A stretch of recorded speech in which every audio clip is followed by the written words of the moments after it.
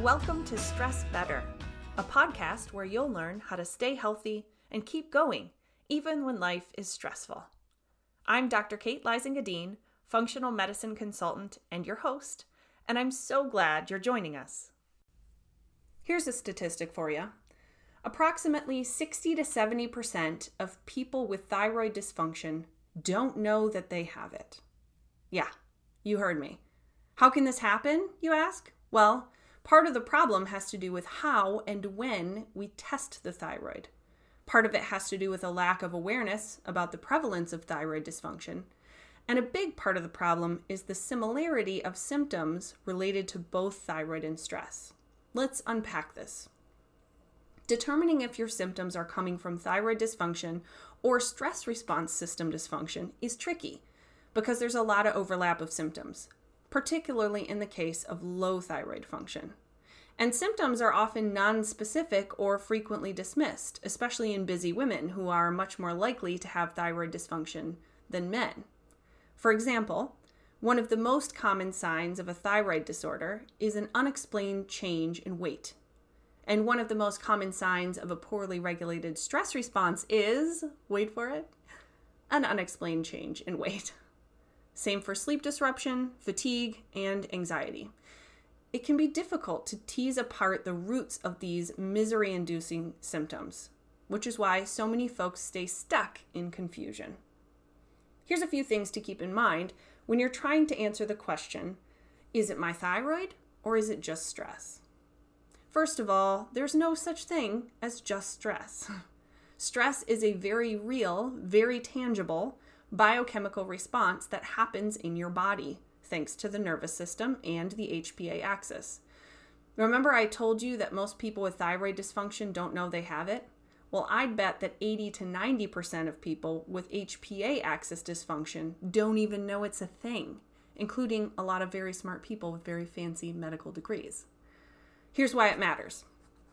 When we relegate stress to something that's just in our heads, we're ignoring the huge physical impact that chronic stress has on our bodies.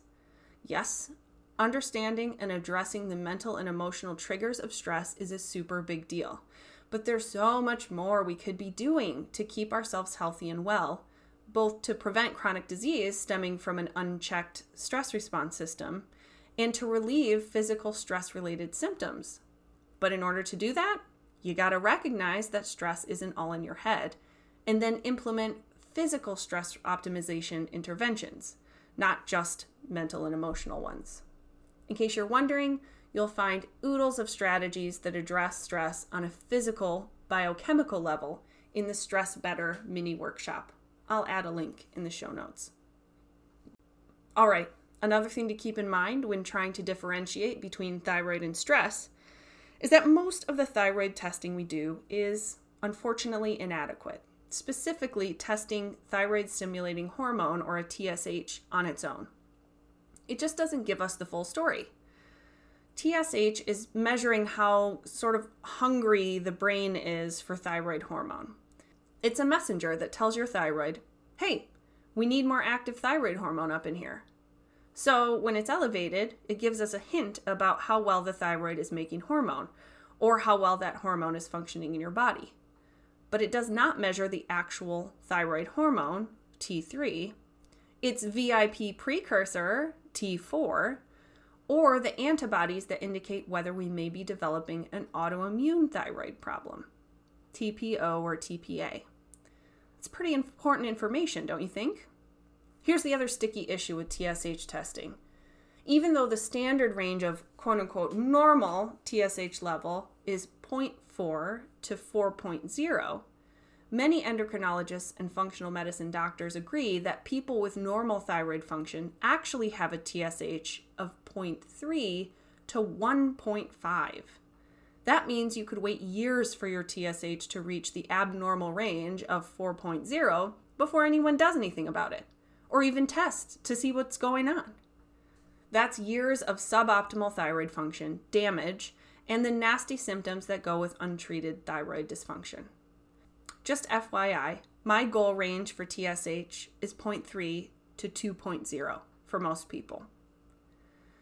As if things weren't complicated enough already, stress directly impacts the thyroid and vice versa. The systems are very interconnected. So the conversation is less about thyroid or stress and more about which came first, the thyroid dysfunction or the HPA axis dysfunction or stress. Because chronic stress equals excess cortisol, and excess cortisol then dysregulates thyroid function, which then creates problems for your metabolism, your energy, your weight, and a lot of other downstream effects, which in turn act as additional stressors.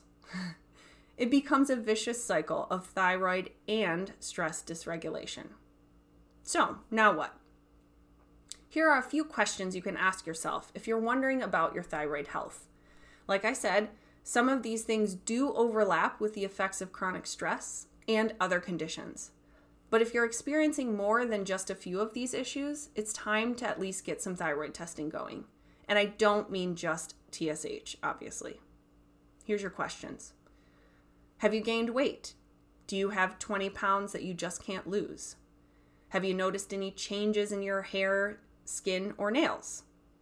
Have you been unusually tired or sluggish? Have you noticed any bowel changes, especially constipation? Are you always cold? Have you been especially moody? Small changes in thyroid levels can cause dramatic changes in mood and mental state. Every patient with depression or anxiety should have their thyroid panel checked, period. Here's the bottom line. If you suspect that your thyroid isn't functioning optimally and you're experiencing issues like the ones above, you deserve answers.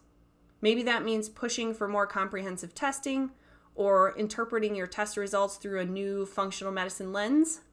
Maybe you already know you have a thyroid issue, but you need a new strategy to treat it. Or maybe it's not your thyroid and you need help getting to the root of whatever is causing your weight gain, anxiety, bowel issues, or hair loss. I can help you with this. I can help you get the testing you need and you deserve. I can help you discover functional medicine strategies like nutrition, lifestyle, nutraceutical support, so you don't have to just wait until your doctor prescribes your meds. I can help you get to the root of your concerns, especially if you suspect that chronic stress is playing a role. All you have to do is reach out. You could shoot me an email at drkate@drkateld.com. You can head on over to my website and apply for a virtual one-on-one, or you could join the Resilienteers and come to an open office hours. Either way, I would love to help. Thanks for joining me for today's episode. Don't forget to check the show notes for more science-based, actionable, functional medicine well-being resources. And stay tuned for more Stress Better strategies right here, coming soon.